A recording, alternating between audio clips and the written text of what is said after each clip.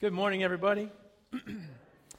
I would love to have you take out your Bibles and turn with me to the Gospel of John. Gospel of John. We'll be looking at several passages. If you need a Bible, there are red Bibles. Should be somewhere on the row you're in, either if you're in the chairs up front, they're in the seat in front of you, or in the benches at the end of the end of the bench. It's September. Like, for real. To look at the calendar and to see September is kind of crazy. Like, summer is kind of officially over, even though it still feels like it. I have had people tell me for years, the older you get, the faster time goes. And that is my experience. Like, I can testify to the truth of that. It seems crazy that time just keeps going by so quickly. It's September, which means a couple of things. One, State Fair is coming up. Anybody... does that mean anything for anybody? I don't know, for Hutchinson, I see some parents thumbs down. It's a big deal for our community. Some of you are more involved than others, but it's a big deal. September also means that Christmas is in full effect at Hobby Lobby. So for those of you who don't take your cues from Hobby Lobby, beginning of September means Christmas is in full effect, which I take to mean I need to start growing a beard. So that's all sorts of nature, they take their cues, birds begin to migrate south. We take our cues in our household from Hobby Lobby. So that's, let that be a lesson to you. Christmas is coming. Christmas is coming. So we are in this series called Beats, Finding the Message in the Music. And for those of you who weren't here last week, thought we would rewind a little bit. If you remember the mixtape, back in the day, you remember the cassette tapes where you stuck the pencil in, to sort of rewind if you needed to? That this series is unique in that we are looking at four just sort of contemporary songs. 4 songs that have all been written within the last somewhere around a year. And we're using them as a launching off point to talk about the spiritual life, to talk about life with God. And these songs are not the place we're landing. We're not saying, hey, this is where we're going to find truth. But what we are using them for is to say they can actually function as a springboard for us to understand longings inside of our heart that will lead us toward Christ, that are put inside of us to lead us toward Christ, to finding their fulfillment and truth in Christ. And so this morning we're looking at our second song. But a word about these longings. The longings inside of the human heart will control us if we don't understand them and name them. The longings inside of us are powerful. They're incredibly powerful. And they can lead us toward fulfillment or toward danger and destruction. Last week we talked about hope. Hope is this longing inside the human heart. Hope is something that God has sort of put inside of us. There is this longing for something better, for something more. And God put it inside of us because we are created in God's image. And there's something inside of us that longs to be reconnected to God. Today we're talking about love, this longing for love. And of all of these, this is, in my opinion, the most powerful. That the need to be loved and to give love, it is fundamental to what it means to be a human being. You're created in God's image, which means God is love. This is what the New Testament talks about. But even in the very beginning, in the Garden of Eden, you get this picture of the Father, the Son, the Spirit. Before the world is even created, God is love. God is this endless flow of love. Love for the Father to the Son, love for the Son to the Spirit to the Father. And it just goes on like this forever. And you're created in God's image, which means you have this deep need to be known completely as you are, to be loved as you are, and to give that love away. Now, here's the problem, is if we don't understand that need for intimacy, for connection, for love, can only be filled in its ultimate sense in Christ, it can wreck our lives.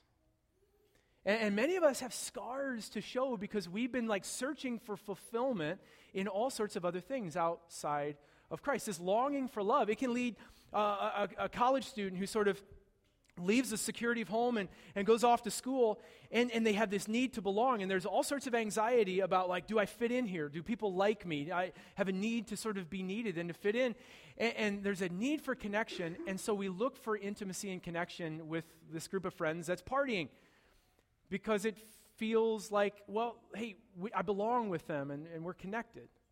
The problem is it's false intimacy. That there can be this, like, these imitation connections and loves. Pornography is one of these ways that, like, we have this need for love and connection, and yet there's this allure coming to us through a screen, and in the end, it sort of comes to us by saying, like, this is love, this is connection, this is intimacy, and it's this false sense of love and connection and intimacy. And it just sort of leaves us broken and alone. And so we have to pay attention. And that's what musicians, that's what artists help us do, because what they do is they are more in tune with the longings inside of their heart than the rest of us typically are. And so they create art out of these deep places of desire and longing. And they can point us to them so we can understand them better. St. Augustine is, how many of you have heard of St. Augustine? You may know him as St. Augustine of Hippo. Allow me to introduce you to St. Augustine.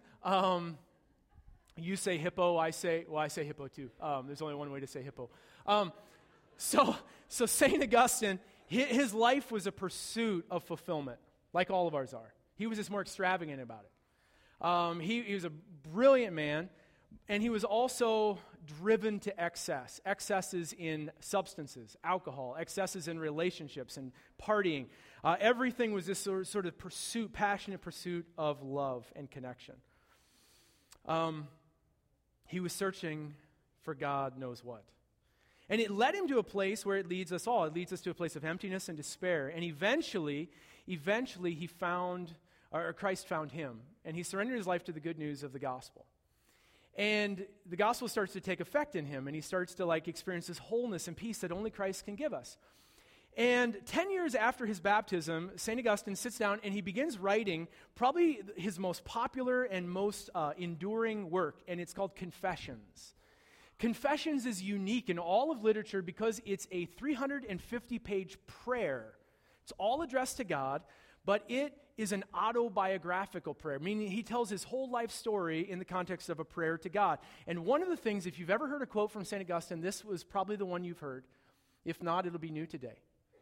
You, God, have made us for yourself, and our hearts are restless until they find their rest in you. And those of us who have surrendered our lives to Jesus, we can testify to the truth of that. That anybody who's tasted the living water, who has had a drink from the living water that only is found in Jesus Christ, can testify to the truth of that statement, that our hearts will be restless. We will long, we will just seek these fulfillments in places that they cannot offer it to us until our hearts rest in their identity in Christ. So that's my hope for this series, is that these longings that we're exploring will lead us to Jesus.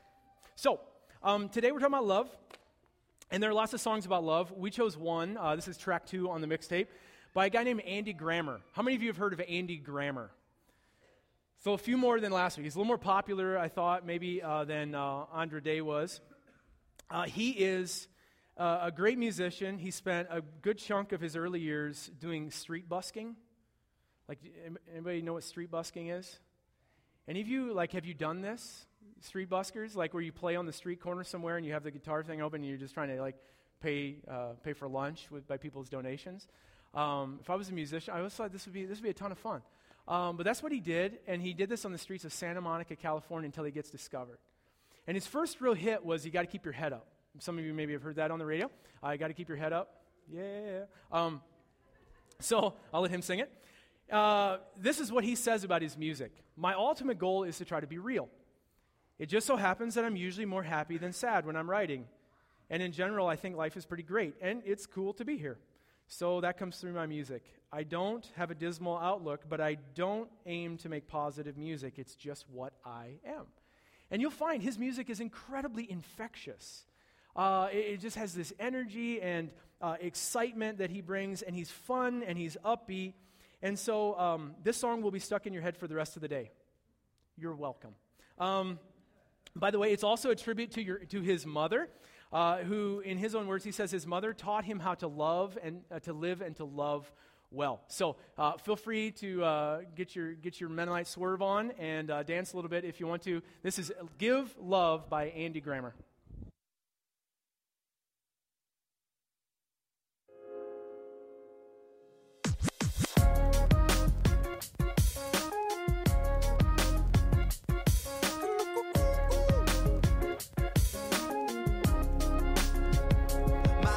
My mother was a sunshine soldier. Every day was a dream come true. She said that we were blessed by the breath deep inside us. She could make the colors in the sky turn blue. She said, honey, what you gonna do today? You're second guessing every single move you make. You're definitely gonna have some very hard days, but I'll be right here for you. And she said, before I go, there is one thing you should know. I give love to all of my people. All of my people need love. I give some. I give love to all of my people. All of my people need love. I give some. I give love to all of my people. All of my people need love. I give some.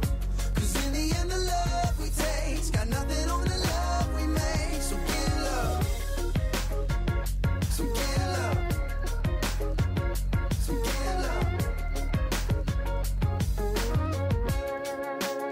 She said you're gonna be a light in a cold world. You got extra love pumping up in your veins. To my people feeling down, to my people feeling empty, I got so much of this love, I gotta give it away. Hey honey, what you gonna do today? You're second guessing every single move you make. You're definitely gonna have some very hard days, but I'll be right here for you.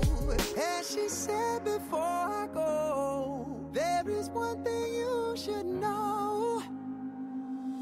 I give love to all of my people. All of my people need love. I give some. I give love to all of my people. All of my people need love. I give some. I give love to all of my people. All of my people need love. I give some. 'Cause in the end the love we take's got nothing on the love we make. So give love. Yeah. So give love. And you know I got you. Put this on repeat, it's so elementary. Just that 1 + 1 is 2, you sprinkle love that equal 3. Lady, that's the remedy. Blind man, he can even see. If you wanna cook it up, well then I know the recipe. It's that LOVE, I know you see me. Right. Down the avenue, they hate them throwing a piece. That my own reply, you know I don't even try. Yeah, I give that love, I know the reason why I want. I give love to all of my people. All of my people need love. I give some. I give love to all of my people. All of my people need love. I give some. I give love to all of my people. All of my people need love. I give some. 'Cause in the end the love we take's got nothing on the love we make. So give love. So give love. So give love. How fun is that, right? I saw your heads moving. Don't try to hide it. Hey, before I forget to say this, make sure you pick up your complimentary cans of spray paint before you leave at the end of the worship service. We're not doing that. So, couple of words from the Scriptures. A new command I give you, Jesus says, love one another. As I have loved you, so you must love one another. By this, everyone will know you are my disciples if you love one another. God's love has been poured into our hearts through the Holy Spirit, whom He has given us. But God demonstrated His own love for us in this, that while we were still sinners, Christ died for us. If I speak in the tongues of men and angels and do not have love, I am a resounding gong or a clanging cymbal. If I have the gift of prophecy and can fathom all mysteries and all knowledge, and if I have faith that can move mountains, but do not have love, I am nothing. If I give all that I possess to the poor, and give my body over to martyrdom that I may boast, but do not have love, I am nothing. Love, it is patient. Love is kind, does not envy, does not boast, it is not proud. It does not dishonor others. It is not self-seeking. It's not easily angered. It keeps no record of wrongs. Love does not delight in evil, but rejoices with the truth. It always protects, always trusts, always hopes, always perseveres. Love never fails. And now these three remain: faith, hope, and love, and the greatest of these is love. Let all that you do be done in love. Finally, brothers and sisters, rejoice, strive for full restoration, encourage one another, be of one mind, live in peace, and the God of love and peace will be with you. Serve one another humbly in love. And over all these virtues, put on, very good. One more time. And over all these virtues, put on love. This is just a quick sampling of what the Scriptures, the New Testament, has to say to us, to disciples of Jesus, about this thing called love. Now, real quickly, I think it's important to understand what the Scriptures talk about love as being. Because there are lots of ideas in our culture about what love is. And the Scriptures are really specific. When it calls the church to look at the love of Jesus and to emulate it, to allow it to affect us, it's a very specific word for love, and that word is agape. Agape love. And agape is different from anything else sort of, and actually this song is actually, I think, pretty helpful that we just listened to in understanding what agape is, because agape is self-giving love. It's a kind of love that gives itself away. It is not sort of self-centered. Agape is always other-centered. Agape isn't asking the question, hey, what can I get out of this thing? Like, what's in this for me? Agape is asking the question, how do I relate to the other person as valuable? That's what God wants to do in our hearts, is to give us this kind of love that allows us to look into the face of another, and to relate to that person as valuable, as having worth, as being somebody who's created in the image of God, somebody that Christ has given his own life for.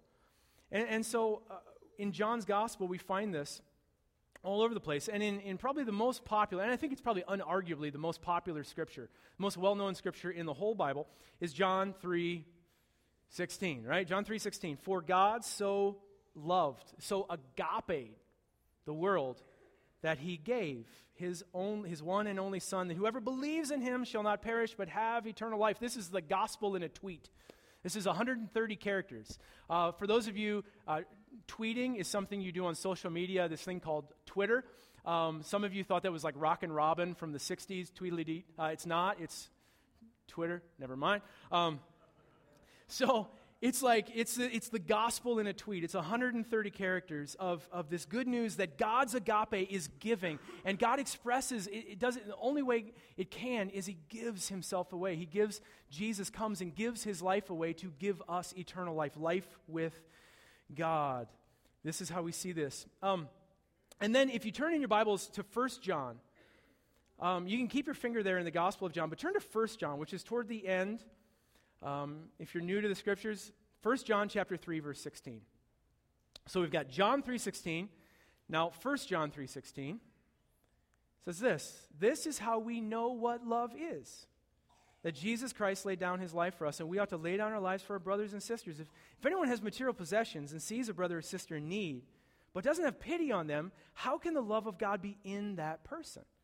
Dear children, do not love with words or speech, but with actions and in truth. So here's the thing. I love what John does, is he says, if you want like a really concrete definition of love, look at Jesus. Look to the person of Jesus. And there are lots of fuzzy definitions of love in our culture. I mean, love is a pretty it's a word that's pretty in vogue right now. It's just like love wins and all this stuff, and I it's fantastic. I think it's evidence of the hearts being turned toward Christ. I think that is true, but we have to make sure that our definition of what love looks like always looks like Jesus. Because one of the things that I've sort of seen is love. We can think love is this sort of like fuzzy, sort of live and let live kind of relationship. Like if you love somebody, love says, well, like I shouldn't ever confront this person. Like I shouldn't ever sort of, sort of stand and say, you know what, like this thing that you're doing or this direction you're going, it's actually painful and harmful. And if we're going to love, if we're going to be people who love, what's going to happen is we're just going to sort of go with it, and we're just going to have to say, well, no, because I love you, I accept everything about this. We feel like this kind of love gives us two options. How many of you have people in your life who you relate to who you disagree with, who like, if you feel like maybe you should say something about the direction their life is headed? How many of you have people like that in your life? How many of them are sitting beside you right now? So this is for you. We feel like we have two options. We can either condone them. Like we can sort of condone everything they're doing, and that's what love is going to lead us to do, is just sort of go with it and say, no, good for you. You live your life, I'll live my life, no big deal. So one option is to condone and just go with it. But the other option we feel like we're given is to condemn, is to turn our backs and to say, no, I'm cutting off relationship and I'm condemning you. And we don't want to do that. So we just sort of feel like, well, our only option is to condone it. But Jesus never does this. If we let Jesus define love, Jesus always carves this third way between condoning. I mean, Jesus confronted people. And out of love, he was always kind, he was always compassionate, but he was always truthful. And sometimes to love someone is to speak the truth in that love, to love somebody enough to actually sort of stand against this behavior. And we know that Jesus doesn't sort of turn his back and condemn them. He didn't come into the world to condemn the world, but to save the world through him. The third option is to love, is to have this agape kind of love that says, I am with you, and I love you. And because I love you, I have to speak some hard words. Because I love you, I actually have to register with you that I think this thing that is going on is not okay. And I think it's going to lead to some damage and some pain. And I love you enough that I'm going to tell you this. And I'm not cutting relationship with you. If you choose to walk away from me, that is your choice. But I love you and I'm with you in this. Do you feel the difference between condoning and condemning? Somebody say yes, so I know, like, making some sense. Okay. Like, I think this is the messy place Jesus leads us into. It's what this other-centered love does. So we could talk a lot about what it looks like to love other people, to give love away, this agape, give love. But what I want us to do for just a minute or two is I want us to hear these words, I give love to all my people. I want to hear us to hear God singing that to us. That God actually saying to us, I give love. I give love to you. Every moment, every day, I'm giving love to you. I'm reminding you in 10,000 ways, every day, every breath you take, that I am with you and I love you, and I'm calling out to you, will you be with me? Will you receive my love? I'm convinced that this is what God does, that God is constantly pursuing us, constantly reaching out, constantly moving inside of us through his Spirit, turning our hearts toward him, and we have the ability to either receive it or to reject it. And God is constantly asking, I'm here, I'm with you, will you be with me? Will you remember and remain in my love? In the song, he talks about his mom, and he says, as she's leaving, she says, there's one thing, before I go, there's one thing you should know, I give love to all my people. And in the scriptures, Jesus sort of does the same thing. In John 15, before Jesus is leaving, before he's crucified and ascends to the Father, he gathers his disciples, and he has this conversation with them, and it's his way of saying, before I go, there's one thing you should know. I'm constantly giving love away to you. And here's in Jesus' words, this is what he says, as the Father has loved me, so have I loved you. Now remain in my love. If you keep my commandments, you will remain in my love. Just as I kept the Father's commands and remain in his love, I have told you this so that my joy may be in you and your joy may be complete. And this is my command, Jesus says, love one another. Love one another. This is my command. That God is constantly, endlessly, consistently pouring out his love to us. When's the last time you just were in awe of that? When's the last time you just sat with Jesus? You just sort of sat, and this has become a practice for me that has been really life-giving. I'm kind of an action-oriented person, so to stop and to be silent is the most counterintuitive thing I can do. You might notice that. Sometimes I wonder if I preach because I have this calling, or my dark side is because I just want to be heard. Like, we all have this shadow side, right? And we have to be honest about that. And if we're not honest about it, it can control us. And so sometimes it's stopping and just being quiet and just sitting with Jesus. And to just be overcome by the goodness and the truth and the beauty that is Jesus. To fill our minds with just his thoughts and his words.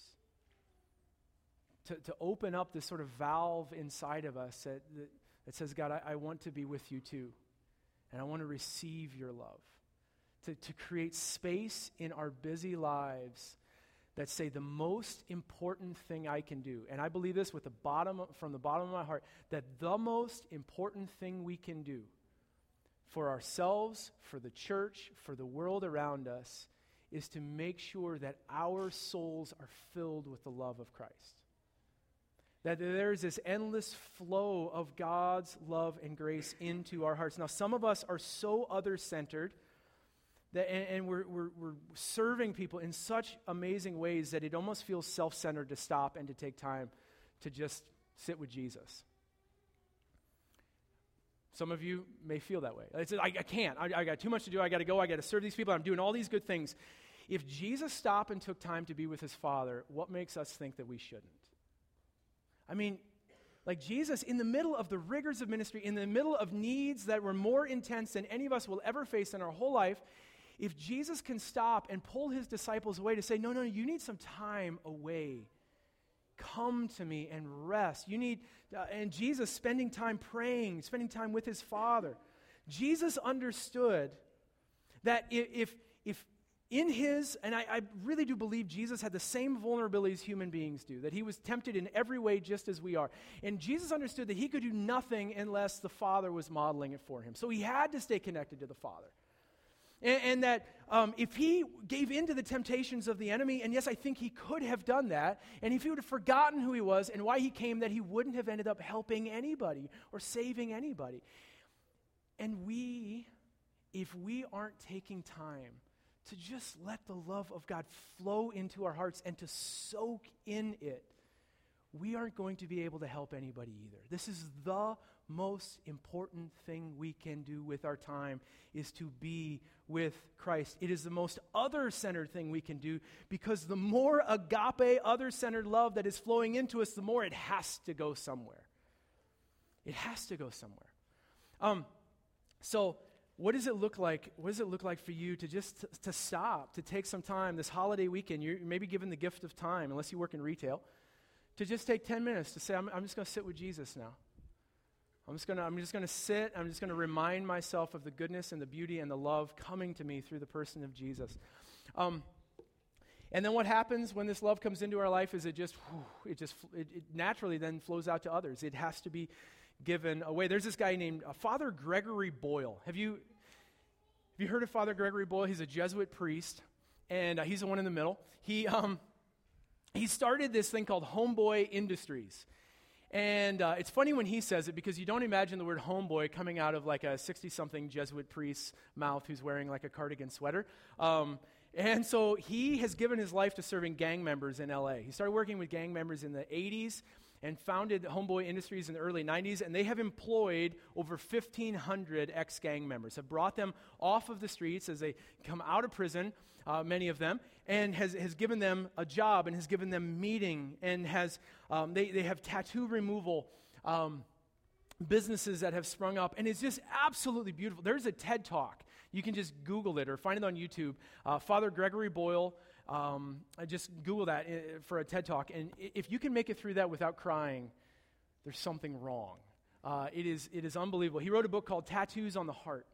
And in the book, he tells a story of just how this agape love gets expressed.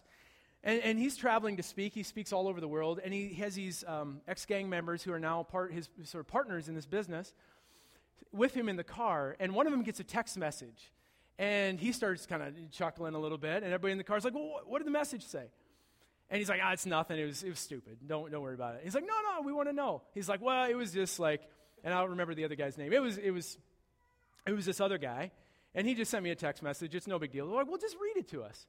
And so he reads the text message. He's like, okay, it's really dumb, but hey, man, they got me in lockup here at the county jail. They told me they're arresting me because I'm the ugliest vato in America. And you need to come down here and show them I got the wrong guy. So they all have this good chuckle. And then there's this moment where he realizes these two were in rival gangs. And not very long ago, they were shooting bullets at each other, not text messages. And the love of Jesus coming through this man and the ministry that he has planted right there in the middle of Los Angeles has created this place where love just keeps being given away, and it creates community, and it creates family out of enemies. This is what the love of God does. When we receive it, it has to go somewhere. It has to be given away. As you sing these lyrics, as the lyrics get hooked in your mind, I give love to all of my people. Let it be a reminder, first of all, to just say, in this moment, God, I thank you for the love you're giving me. This afternoon, this song comes into your head, like just let it be a hook that says, God, I want to be with you too, God. I receive your love, to be open to it, and look for practical ways to give that love away to the people around you. Relate to other people as valuable. Let me wrap this up.